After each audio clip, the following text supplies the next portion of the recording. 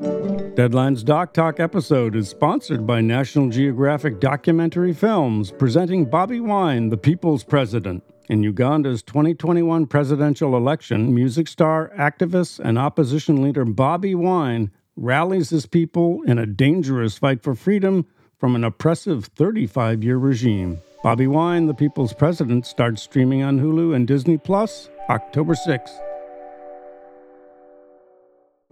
Hey, welcome to Doc Talk. Doc Talk is a new podcast where each week we dig into the critical content being created by some of today's most outstanding documentary filmmakers, storytellers, and industry leaders. Our co-host, Matt Carey, is away today. He's at the Camden International Film Festival, no doubt loading up on some new films. I'm your other co-host, John Ridley. It is a pleasure to be here with you.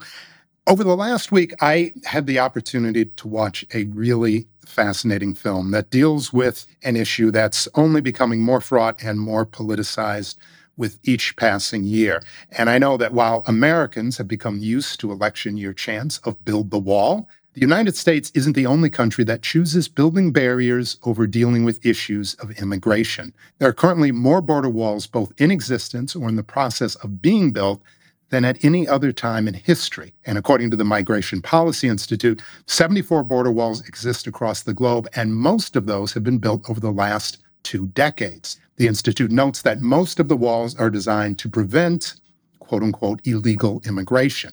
One of the newest walls was built on the border between Poland and Belarus, and in her debut film, Walls, actor-turned-director Kasia Smutniak documents the effects of the wall on both migrants as well as communities within Poland itself.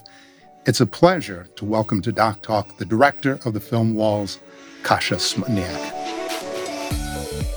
Kasia, welcome to the show. Thank you. Thank you really for having me here. Thank you. It's a pleasure, and certainly a pleasure to have you on. The conversation, the film, is incredibly powerful about a very difficult subject, and you do an amazing job of really putting a face both on issues of immigration as well as the individuals who are doing everything they can to try to help these individuals. So I want to get to that. I want to get to the film. I want to get to your transition from being an actor to a director. But first, if you can, most of our audience is in America. I never want to compare tragedies. I know people here have a sense of issues of immigration in our country, but I want to try to understand the issues in Poland, where you're originally from, in Belarus, how this issue has come about and what the response has been. So if you talk a little bit about what's going on the border and how some people may consider this issue slightly manufactured by Belarus.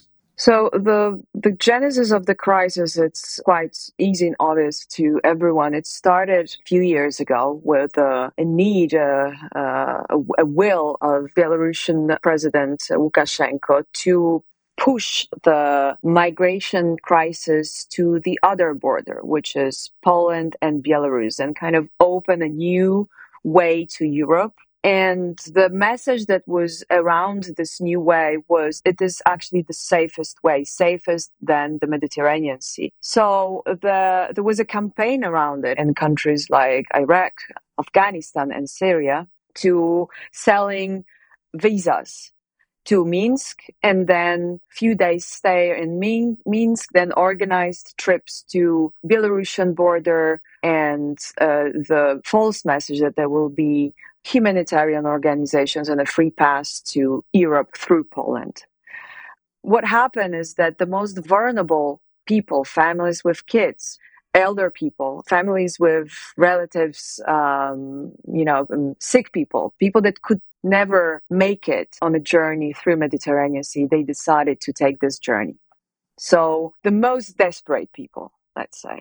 Right. There was a film a few years ago, Flee. The director said that, migration is not a descriptor, it's a state of being. Yeah. Most people do not migrate simply because they can, although some people do.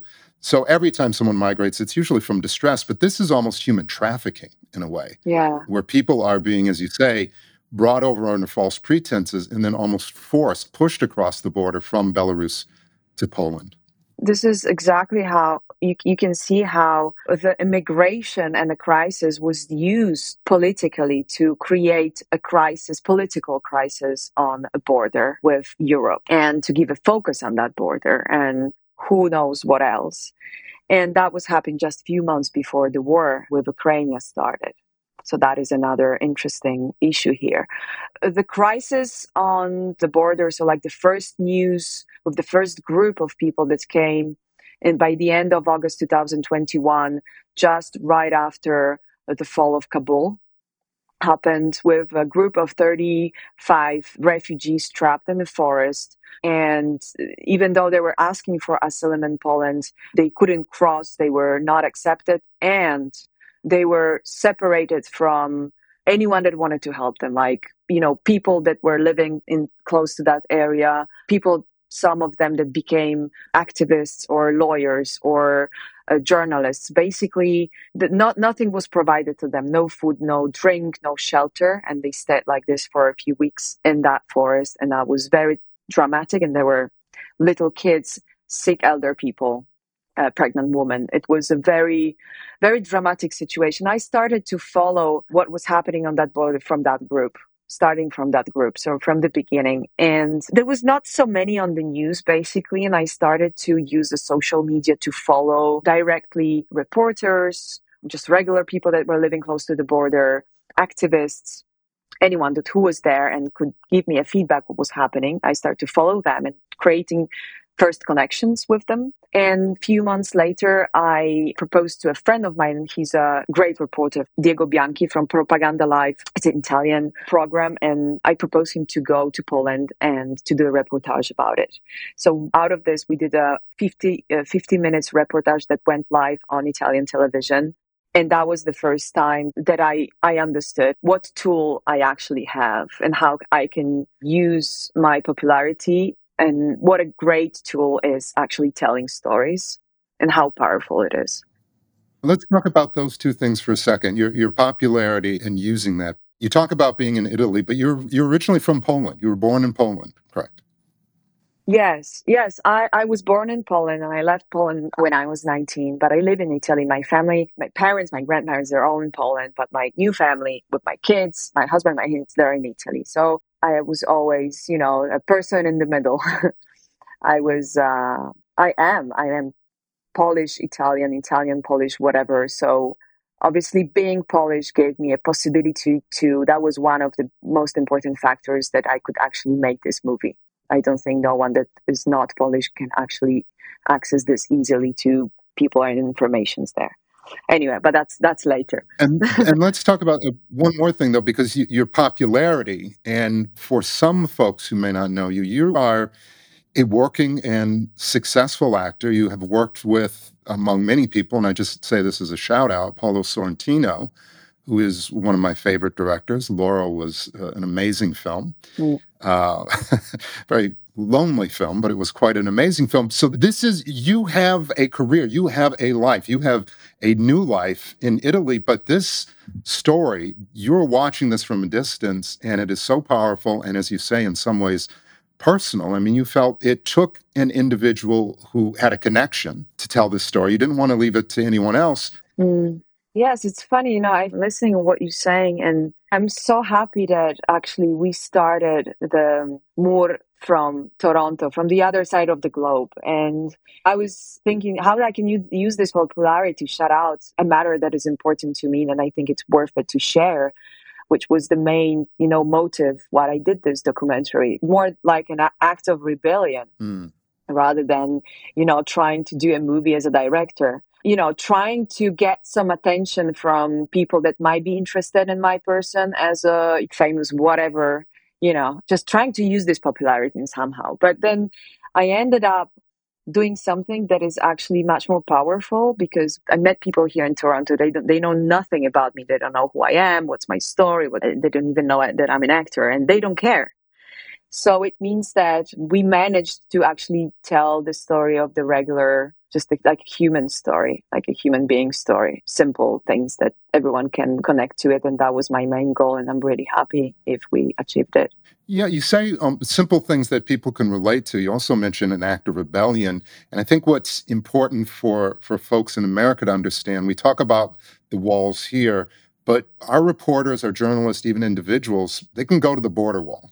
Whether they like the wall or not, they can go and they can see it.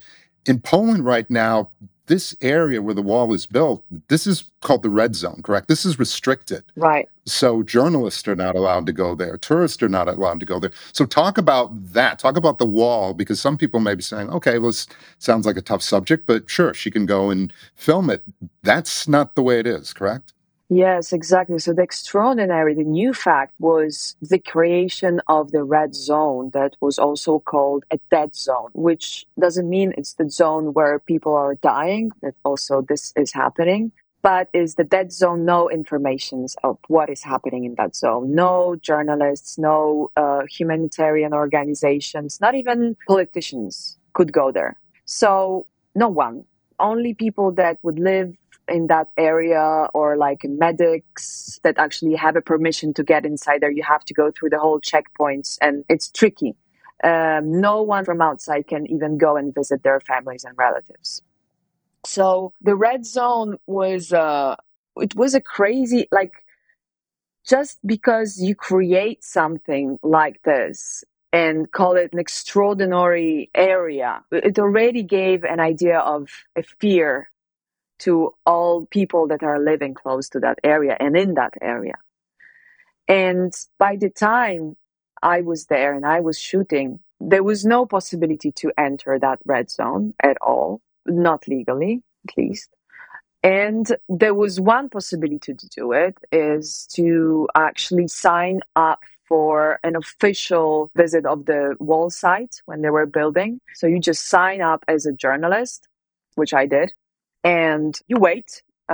They might agree, they might not agree.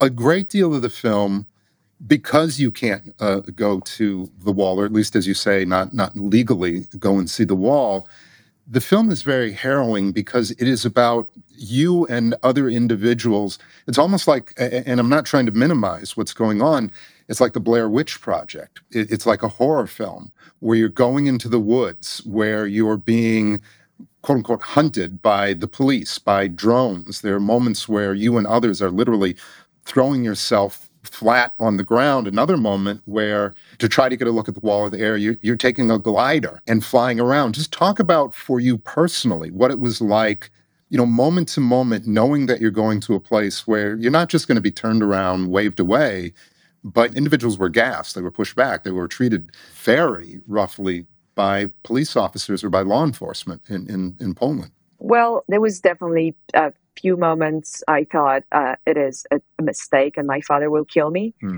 And and So your father, by the way, he was in the military.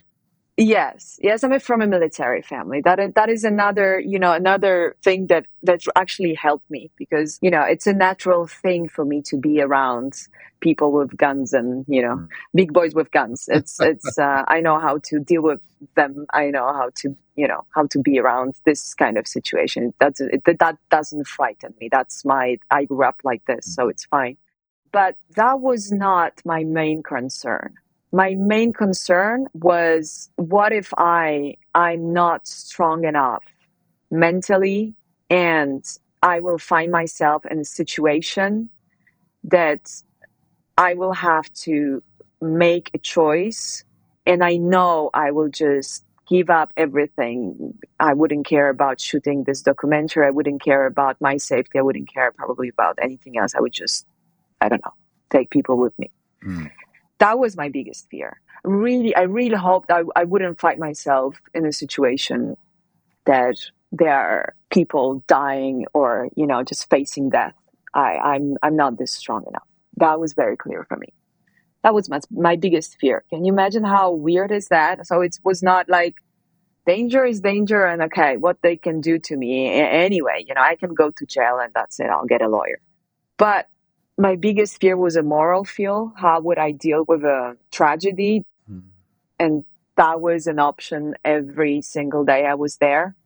and all this tremendous story I heard, and people that witnessed death bodies in the forest, and the most tremendous and horrible things that are happening there. Well, I saw their faces, and they're just regular people like me. They're not psychologically prepared to to face it, and I was not myself psychologically prepared or strong enough. I don't think I would be strong enough.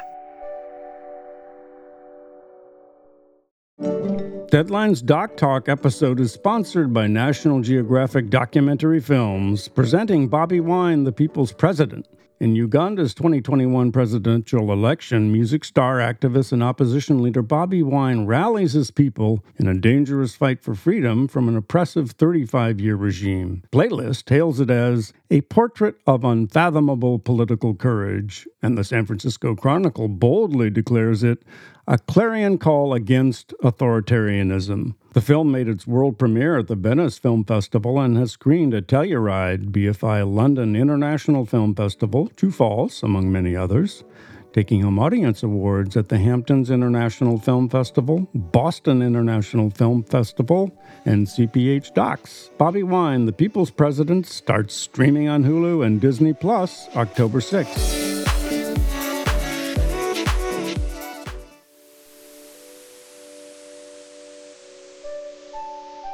There's a moment in the film, you connect with, you talk about activists, people who go out into these forests where individuals, you talked about pregnant women, there's an individual in a wheelchair who's trying to make it across the border, children with special needs, I believe a 40-month-old child. So you mentioned this before, these are not even nearly hardy individuals, certainly not all of them making the trek. These are the most distressed of humankind. You meet people, individuals like Zozia, Mark, that go out and try to help. They bring food, they bring clothes, they bring shoes. I was lucky to meet them and lucky to meet such different people with different stories, people that became activists not by choice. There's only one girl, the Italian, Silvia. She's taking it as a job. I mean, it's her passion, but it's her choice. She wants to be a professional activist. She studied for it. She knows she needs to stop. She knows that she needs tools in order to do it right. Otherwise, she cannot do it.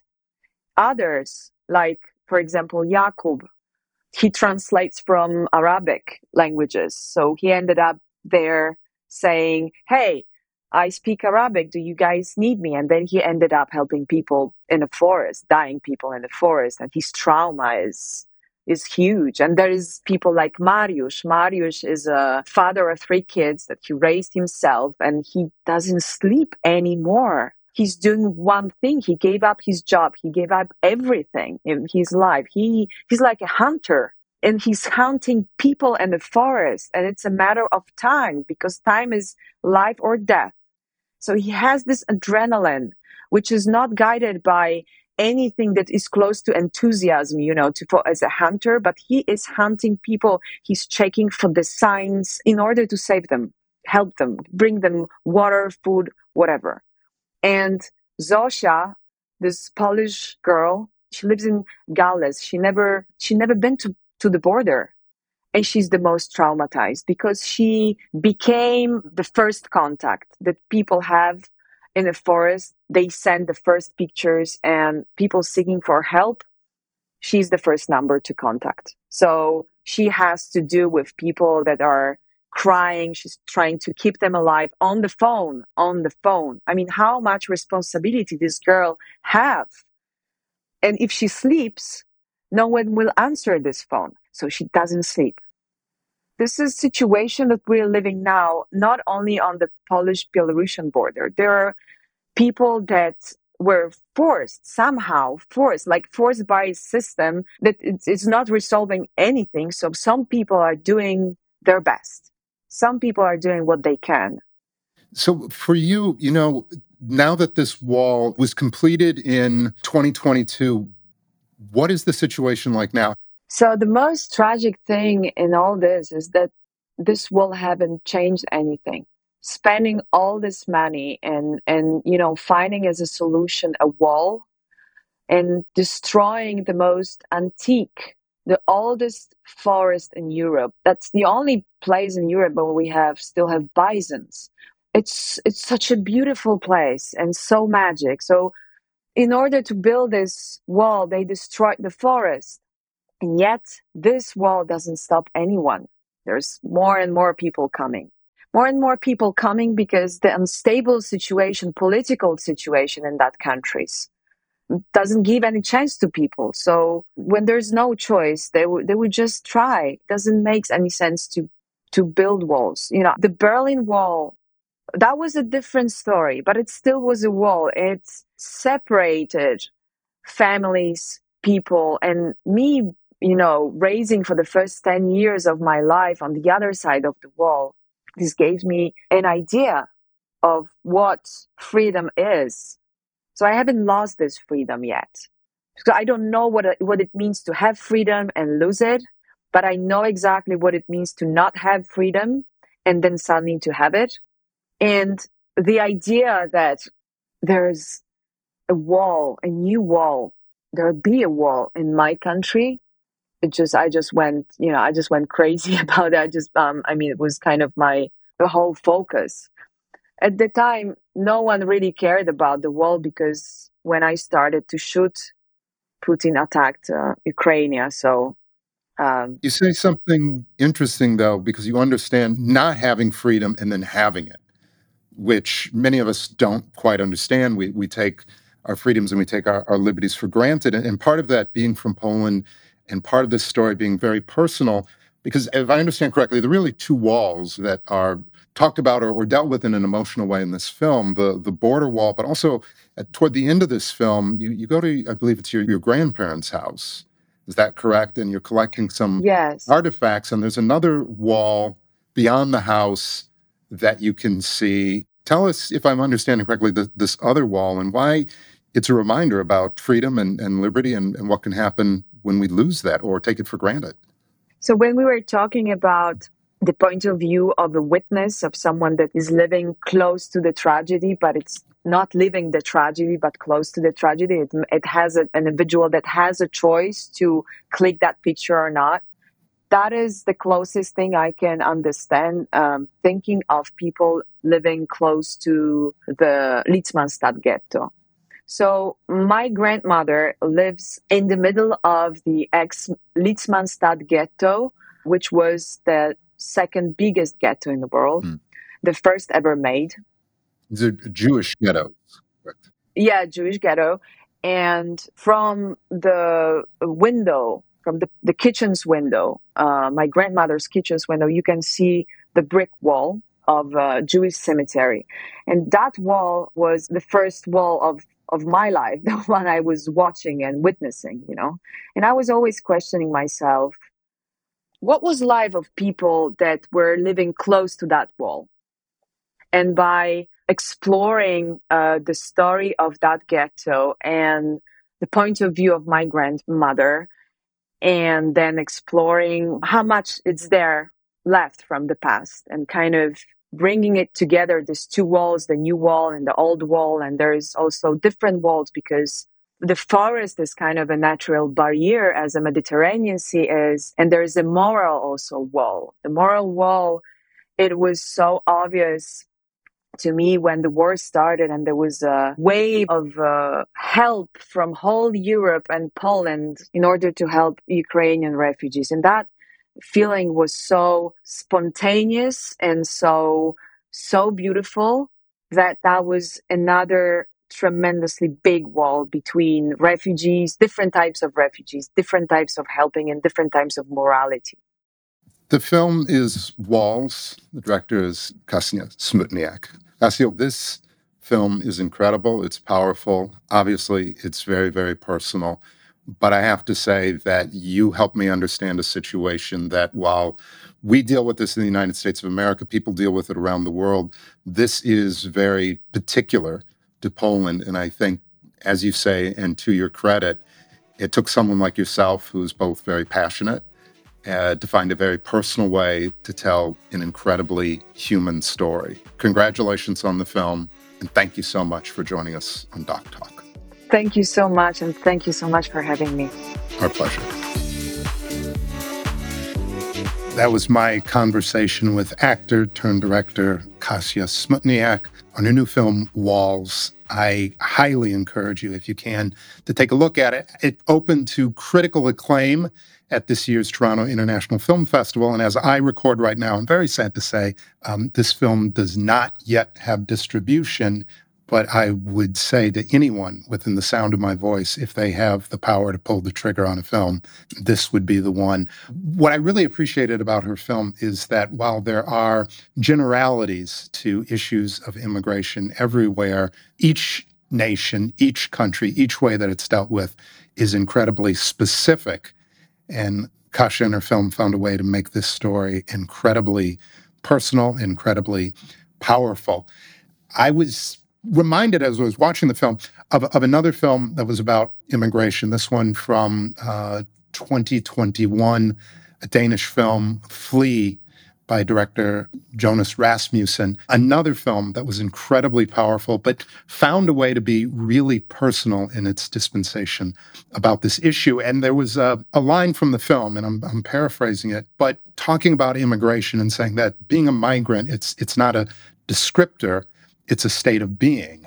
And the vast majority of individuals who are engaged in migration, they're not doing it as a result of a personal choice, but largely because of circumstances that the individual finds themselves in. And when watching these stories and understanding that these individuals are not migrating because they want to, but because they have to, and seeing how they are greeted and seeing how they are either welcomed or rejected, it just makes these stories all the more powerful. Not always pleasant, but powerful. But that is why we're here with Doc Talk, talking to filmmakers who bring these kinds of stories to us on a regular basis. That's going to do it for this week. I deeply appreciate you joining us. We look forward to speaking to you again on another episode of Doc Talk.